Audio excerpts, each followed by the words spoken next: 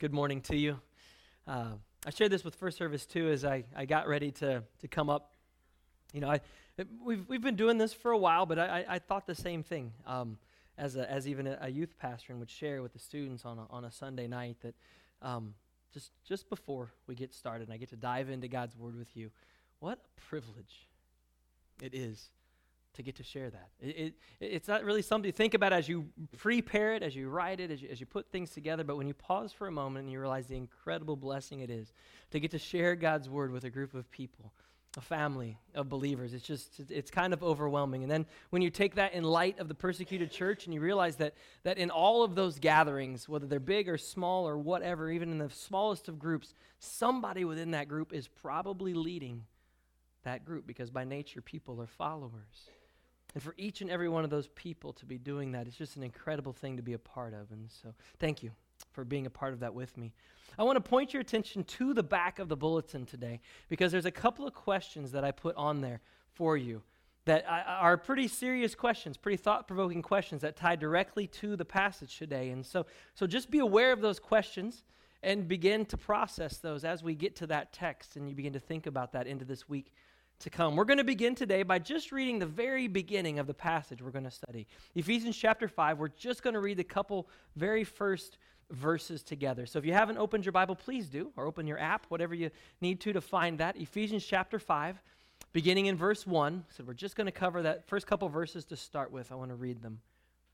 Follow God's example, therefore, as dearly loved children, and walk in the way of love, just as Christ loved us and gave himself up for us as a fragrant offering and a sacrifice to God. Now I want you to think about this question. Have you ever tried to imitate something? Regardless of your age, even those of us that might be a little more well-seasoned in life, as a young child, did you ever try to imitate something? If so, what was it? What was it that you tried to imitate? Maybe it was a singer. Maybe it was an athlete. I grew up in the late 80s, early 90s. My favorite sport, basketball. I had a basketball goal in my driveway. I played basketball all of the time. And so because I grew up in the late 80s, early 90s, the best basketball player of all time was, of course, Michael Jordan. And so I did not practice Michael Jordan dunks. I did not have a lowerable goal, so that wasn't possible. But I did practice the turnaround and fadeaway jumper. He kind of was the one that perfected that, made that a move in the NBA. As a 6'6" guard, could post up big guys, and it was just a fun thing to practice. I spent hours and hours and hours and hours outside mimicking that, practicing that basketball move. How many of you remember the old Be Like Mike commercial from the early 90s? Yeah, it was a Gatorade commercial. I was actually going to show it, but its quality, it was actually terrible. Like, I remembered it way better. It was way cooler when I was a kid. So you can look it up. But just hold on to the old memory that you have and go with it, because that's way better than what you would actually see if you looked it up on YouTube. Have you ever tried to imitate a recipe? Recreate a recipe? You tried to recreate grandma's homemade fill in the blank, right? How'd that turn out? Yeah. Some of you, good. Some of you, it took many, many attempts, and you're still trying to get there. I know for me, my thing that I wanted to replicate was my grandma's homemade cinnamon rolls. She makes the best homemade cinnamon rolls in the entire world. My family's going to get on me because I haven't made them in a few years now. It's been a while, hasn't it? But I finally got really, really close enough that they got my grandma's seal of approval because I took her some to make sure she thought that they were close enough to her own. Have you ever said the words, I wish I could be like so-and-so? In some ways, it seems to be human nature. It seems to be part of God's design for us. We look to those that have accomplished, achieved, created, and we wish that our skills could be like theirs. We might want to have their voice. We might want to have their looks. We might want to have their intelligence. What if I told you that actually might be a part of God's design for us? I think I can say that with pretty good certainty. The word that Paul uses in this text and elsewhere 5 times throughout the New Testament, mimetes, sounds a lot like our word imitate. That's where we get it from. All of the references Paul uses are for positive things. One of the most famous ones is 1 Corinthians chapter 11, verse 1. Paul says, follow my example as I follow the example of Christ. Now, Paul is not claiming any supernatural skills or abilities or superiority over anyone. No, he knows this. He knows that he's doing his best to follow Jesus, trying to become more like Jesus every day. So if If you were to choose to follow his example, then at least, while not perfect, his example would be pointing you in the right direction. Now, why on earth would God create us this way, with this desire to follow someone else's example, the desire to be like someone else? Well, Paul's not the only one that shares this idea. Both Peter and John in their writings also express similar ideas. But the reason is actually pretty obvious. God created us with this nature so that we could ultimately fulfill the commands of Jesus. Jesus' words, John 13:13. You call me teacher and Lord, and you're right, for so I am. If I then, your Lord and teacher, have washed your feet, you also ought to wash one another's feet. For I have given you an example that you should do just as I have done to you. Truly, truly, I say to you, a servant is not greater than his master, nor is a messenger greater than the one who sent him.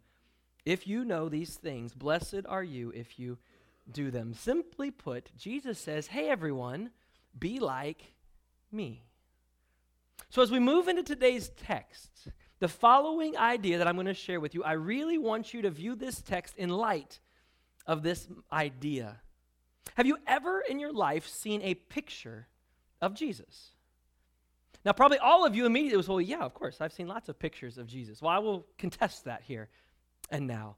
You have indeed seen many different artist renderings of Jesus and what they maybe believed Jesus looked like. Few, very few, if any of those at all, even come close to what Jesus really looked like. Most of those famous works were created many, many centuries after the historical Jesus existed. And for some reason, these historical works of art always seem to fail to take into consideration two very important qualities of Jesus. One, he was Jewish. And two, he was from the Middle East. For some reason, most artist renderings that we've seen of Jesus, you and I growing up, don't include either one of those facts. Jesus looked like a Jew, not a white European. Okay? I'm sorry, it's true. And anything but I think there's a reason for that. I think there's a very specific reason. We don't know what Jesus looks like. There are no statues of Jesus. There has not been some relic dug up in all of Israel with some tile mosaic of a picture of the real Jesus. And I think there's a reason. And that's because you and I, believers, followers of Jesus, we are called to be his likeness here on earth. Once he frees us from our sinful desires and we begin to live for him, he can now be seen in the lives of his followers. You and I, we're to be different from this world. You and I are a physical representation of Jesus to this very community. Jesus left us with a gift and a great challenge. He left us with the gift of his Spirit, an incredible gift. When we believe and are baptized into Jesus, when we surrender our lives to him, then the Spirit begins to conform us, to mold us into the image of Jesus. Those famous fruit of the Spirit in Galatians 5:22, love, joy, peace, patience, kindness, goodness, faithfulness, gentleness, self-control. These are all the ways of Christ. And when our lives begin to exhibit those characteristics, then we begin to look like Jesus, don't we? People will see that. They will see Jesus within us. Hopefully you notice that Paul has always bring everything right back to Jesus, because it's not about me and it's not about you and our ability to be like Jesus. No, quite different. It's all about Jesus and why we should become like him. Well, we should become like him because he loved us and he gave himself up for us as a fragrant offering, a sacrifice to God on our behalf. So I ask you to look at the rest of today's text through that lens, through that idea. How you and I live our lives will either show Jesus to others or it will not. None of us will ever be perfect in our life. We all understand that. But we do have the perfect Spirit of a perfect God working within us to conform us into the perfect likeness of Jesus. So with that in mind, consider Paul's words, verse 3. But among you there must not even be a hint of sexual immorality or of any kind of impurity or of greed, because these are improper for God's holy people. Nor should there be obscenity, foolish talk, or coarse joking, which are out of place, but rather thanksgiving. For of this you can be sure, no immoral, impure, or greedy person, such a person is an idolater, has any inheritance in the kingdom of Christ and of God. Let no one deceive you with empty words, for because of such things, God's wrath comes on those who are disobedient. Therefore, do not be partners with them. Verse 15. Be very careful then how you live. Be very careful, Christians, how you live. Not as unwise, but as wise. Make the most of every opportunity because the days are evil. Therefore, do not be foolish, but understand what the Lord's will is. Do not get drunk on wine, which leads to debauchery. Instead, be filled with the Spirit, speaking to one another with psalms, hymns, songs from the Spirit. Sing and make music from your heart unto the Lord, always giving thanks to God the Father for everything in the name of our Lord Jesus Christ. Now, I understand that the passage we just read together does not fly in America today. No one, including Christians, want to admit that these words are in here or this advice or this way of living exists.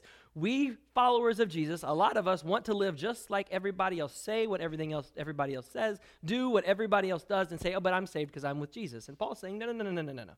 If you're with Jesus, then you can't be like the world. But we ask, what about our freedom? This is the free country. We can do whatever, in theory, that we want within the law. And we could even argue that probably in our country currently. I thought, wait a minute, in Christ, I have freedom in Christ to do whatever I want, right? Well, yes, kind of. That's the height of Western thinking, you see. We want to bring the life of Christ, and we want to bring it into modern-day American Western logic and lifestyle. What Paul points out is the absolute, not just wrong, but sinful point of view that this is all coming from. Because elsewhere, Paul writes in Romans 12:1, therefore I urge you, brothers and sisters, in view of God's mercy, his grace, to offer your bodies as a living sacrifice, holy and pleasing to God. This is your true and proper worship. Do not conform to the pattern of this world, but be transformed by the renewing of your mind. Then you will be able to test and approve what God's will is, his good, pleasing, and perfect will. Paul is begging his readers, do not be like the world. Don't do it. When you commit to Christ, you embrace what he did for you. You offer your body, your life as a living sacrifice to him. So we must allow him to transform and renew us, renew our mind. We are to represent Jesus. How on earth can we do that if we're living a sexually immoral lifestyle? Is it possible? The answer is no. It's simply not possible. If that is the sin that God has wrapped around your life, then he is begging you to seek help. Paul elsewhere says, flee from sexual temptation. Run away from it. If that's what gets at you, go. Get as far away from it as you possibly can. You see, when you're living in the light of God's mercy and God's grace, then you consider everything that he did for you.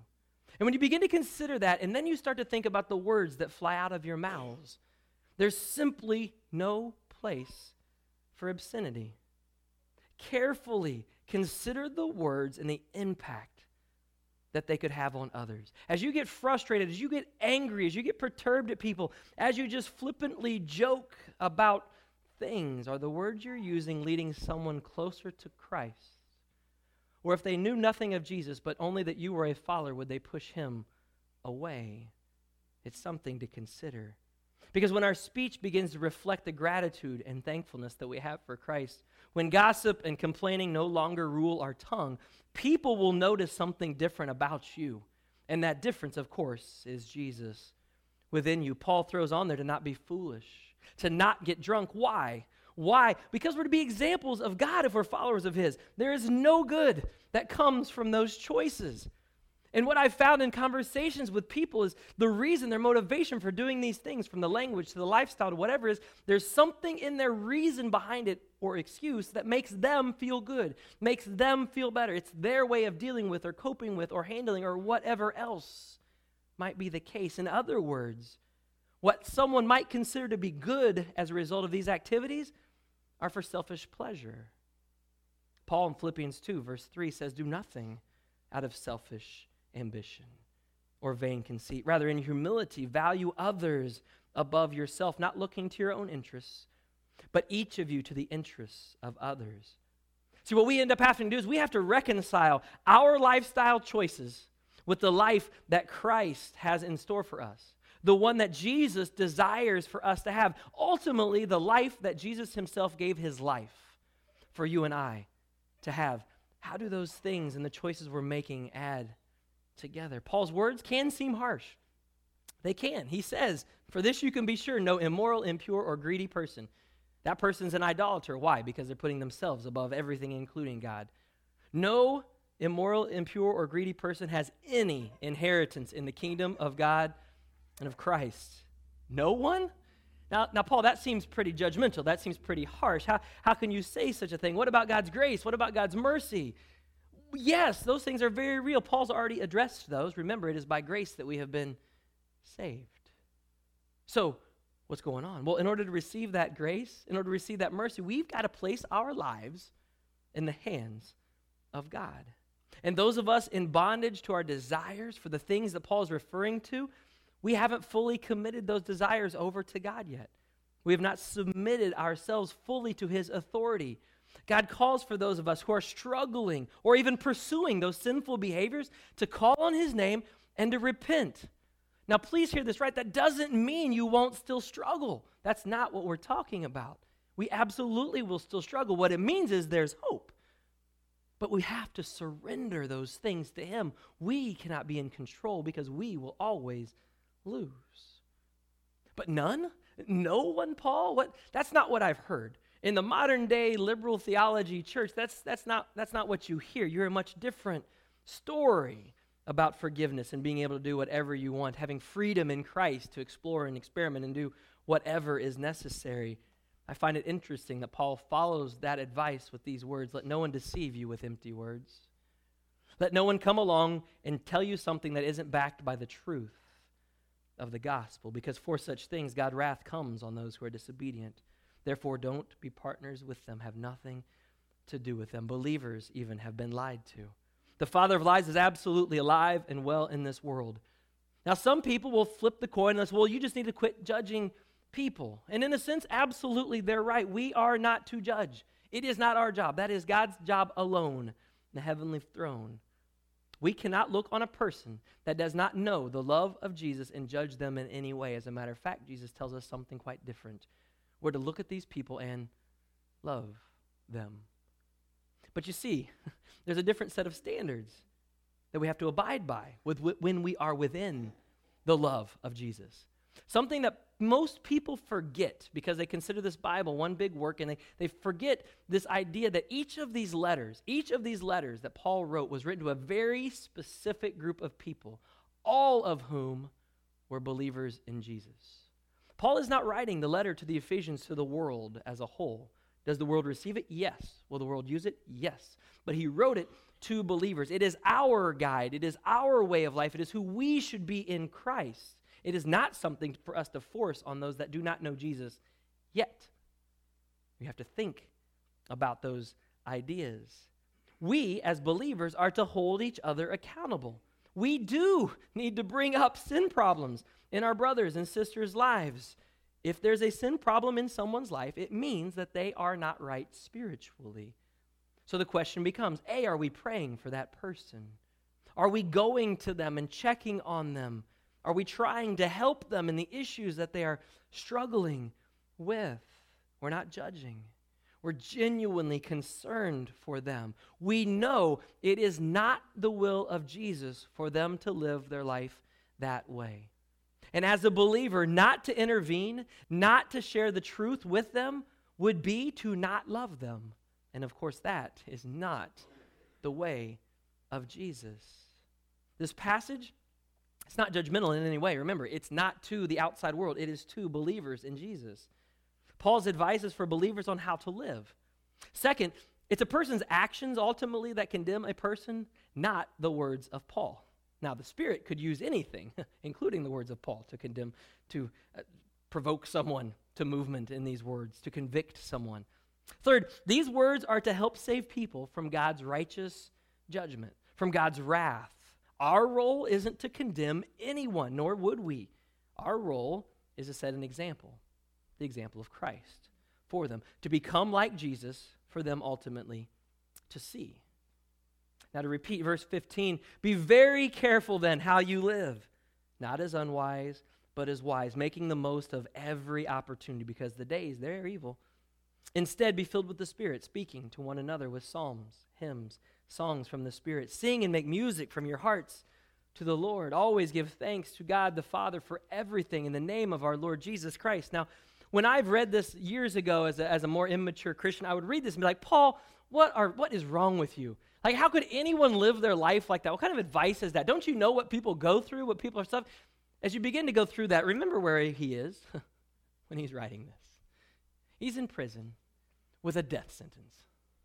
I don't know what you're going through in life, but I think you could throw this up against any issue that we're dealing with.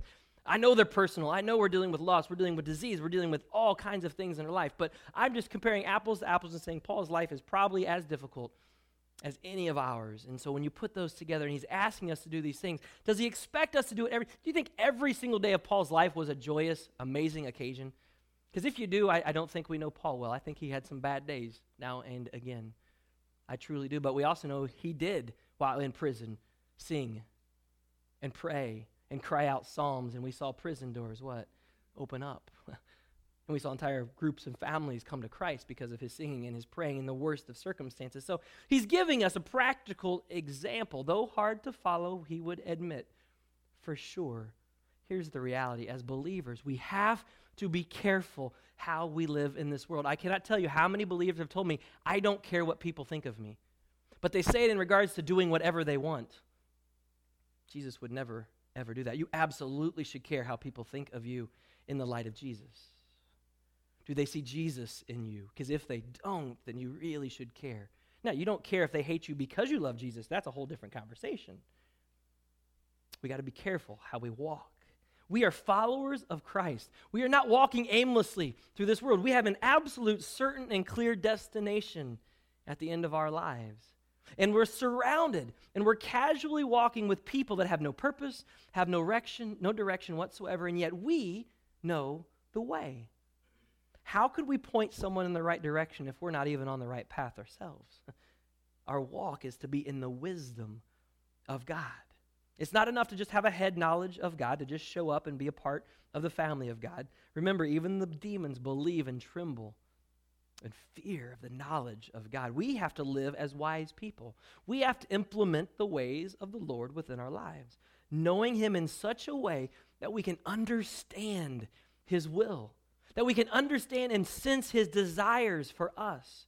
Remember, earlier, Paul tells us Jesus has these good works prepared, ready for us to do, and he doesn't want us to miss a single opportunity. That's why he has them waiting on us. He wants us to make the most of every divine appointment we possibly can. He knows we're going to miss some, but he wants us to do the best we can.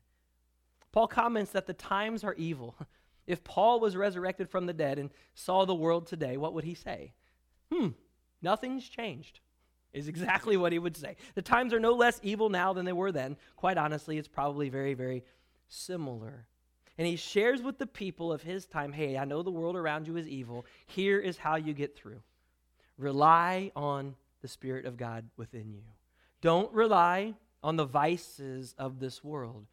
Drugs, alcohol, sex, money, power. But instead, be filled with this Spirit. All of those things will mess with your witness. They will cause you to miss opportunities before you. They may even lead you and others away from Jesus. Think about how your lifestyle, your language can lead people away from Jesus. Instead, he says, be filled with the Spirit. Encourage one another with the very words of God. And that's what he's talking about in these Psalms and this singing. I don't know, unless you've experienced it, I don't know if you understand what your words mean to people.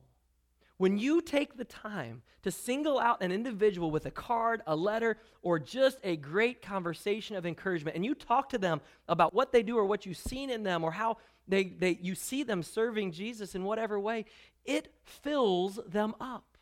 It empowers those of us that serve, doesn't it? When you get those kind and encouraging words, it fills you up with that Spirit. You're propelling them on to continue to do those good works that God has prepared them to do. Your encouragement of them could be one of those very good works. Don't forget how important those words are. When we live thankful lives, these are the keys to surrounding this world in which we live. Did you notice, of course, at the end of this, what did Paul do? He put it all back in the name of our Lord Jesus Christ. He always does. And as we go through these issues, as we struggle with these things, we always should surrender them right back to Jesus as well. You probably noticed earlier, if you were following along, that we skipped a section of text. I do that on purpose. Today I did it because it is perfect to end this message with. And so I pulled out starting with verse 8 because I thought it was a great way to wrap things up. So go backwards to verse 8. We left this little section out. For you were once in darkness, but now you are light in the world. Live as children of light, for the fruit of the light consists in all goodness, righteousness, and truth. And find out, those are big words, find out what pleases the Lord. Have nothing to do with the fruitless deeds of darkness, but rather expose them. It is shameful even to mention what the disobedient do in secret, but everything exposed by the light becomes visible, and everything that is illuminated becomes a light. This is why it is said, wake up, sleeper, rise from the dead, and Christ will shine on you. As believers, wading through this life, the issues that we have, observing the lives of others, it can be really, really easy to start to get cynical, can't it? To find other people kind of hard to love for a host of reasons and lifestyle choices. So what does Paul do? Well, Paul says, hey, wait a minute, as we consider who we are to become in Christ, don't forget who you were. Don't forget who you were in darkness. Don't forget what God has saved you from. Don't forget what he saved you to. And please, please, please don't forget who he saves you to be, a child of light. Paul reminds us that we now contain the light of the world within us. His name is Jesus. So live like it. Through the power of the blood of Jesus, we've overcome. We've conquered the darkness of this world in which we live. So many people over the years have asked, what do you think God wants me to do? As a child of God, what is it you think we want me to do? I love the way that Paul describes this. It's so simple. Paul simply says, you got to find out. You got to find out what pleases the Lord. You got to get out there and you got to try it. The opportunities are endless. No one is, or not everyone, is created to serve God in every way. We would all agree to that. But we could probably have a conversation as to whether or not are you willing to serve God in any way that he might call you to. You see, the reality is he called every one of us, to serve in a unique way with specific skills, specific abilities, passions, desires. He'll even take into account the things you like and the things that you don't. But what I've found in about 25 years now of working with folks in a capacity like this, most people aren't willing to get out of the boat and figure it out what it is that pleases the Lord. They want to do one of two things. They either want God to tell them what to do, and he could do that, yes, but he probably won't because he wants you to discover it. Or they want to tell God what they want to do. That's a whole other conversation. We'll go there another day. We got to extend ourselves. We got to get involved. We got to go find out. But are you willing? Maybe some of us need a little brotherly or sisterly push out of the boat, if you will, a little encouragement from someone, a friend, because it is really easy, in this country especially, to get comfortable. Just take it all in. It's easy to allow someone else to do it, to try it. And so our question then becomes, will you join us? Will you find out, will you begin to pursue what pleases the Lord with your life? Because he has things laid out for you to do. The very final part of this verse challenges us to literally have nothing to do with the deeds of darkness. These deeds accomplish nothing good whatsoever. In fact, they're in opposition with the God that has saved us. How could we have anything to do with them? Do you ever notice how absolute Paul's terms always are? There is no gray matter in the world of Paul and his writing. He is always right. It is black, it is white. It is that simple. He always presents things that way, so there is no confusion. There are no room for questions. Our role, he says, is to expose these evil deeds. Expose and judge are not the same thing at all. We're not to judge someone caught in evil. We're not to share their deeds with the entire community. What we are to do is to bring the light of God into the situation. It might be to confront them about the wrongness of their act with the truth and the love of Jesus. You see, in the world in which we live, much like Paul's, people caught in a lifestyle of sin might not even know their lifestyle is sinful. Yes, the Spirit is and will convict them of sin in their life, but the Spirit might have a role for you to play in that process. You have to be willing. It is possible that they've never been exposed to the truth. It is very possible, like the people in the first century church, that they don't know who Jesus is. They've heard the name, but they don't know who he is. They don't know what he did, and especially they don't know how much he loved them and still does to this very day. Our role is to help them set them into a right relationship, point them into a right direction toward that of repentance. We are bringing them into the light. Now, there's some pain with that because the light exposes the darkness, doesn't it? But the reality is, just as much as it exposes the darkness, it also exposes the light to them, the light of good. And thus the light can bring that person to life. Hence the passage, wake up, sleeper, rise from the dead and cast Christ on you. If you have never known the light of Jesus, he is shining on you right now. He has awakened your soul. If you've never given your life over to that light, then today could be the day. Will you respond to him? Maybe you were exposed with truth that you didn't realize, or maybe God will confront you through those questions on the back and say, oh my goodness, what if someone was following me? Where would I be leading them? Because as a believer, that is a reality of who God has called us to be. We are to be leading people to Christ, aren't we? But did you know that Paul could just as easily, this last part, be talking about those of us within the church? You see, there is a sleepiness that has completely engulfed a lot of the American church, especially. We've relaxed. Too many believers have fallen asleep in their faith. Famous author and pastor A.W. Tozer wrote it this way: Christians have become morally good but unenlightened. They were religious but unanointed. It is perfectly possible for a good, faithful, loyal church member to be spiritually asleep, being in a spiritual state that parallels natural sleep. When your husband, your wife, your child, your relative, your friend, or even you go to sleep at night, the fact that you're unconscious and completely out of the running for a while doesn't seem to bother you, does it? You know that normally you wake up again. You're not dead. But you certainly are cut off from your environment, all but that which is reflex, breathing, and a few other things. Likewise, it is possible to be a Christian, to be in the church, and yet be asleep spiritually. Then it takes a passage like Ephesians 5 to be awakened suddenly.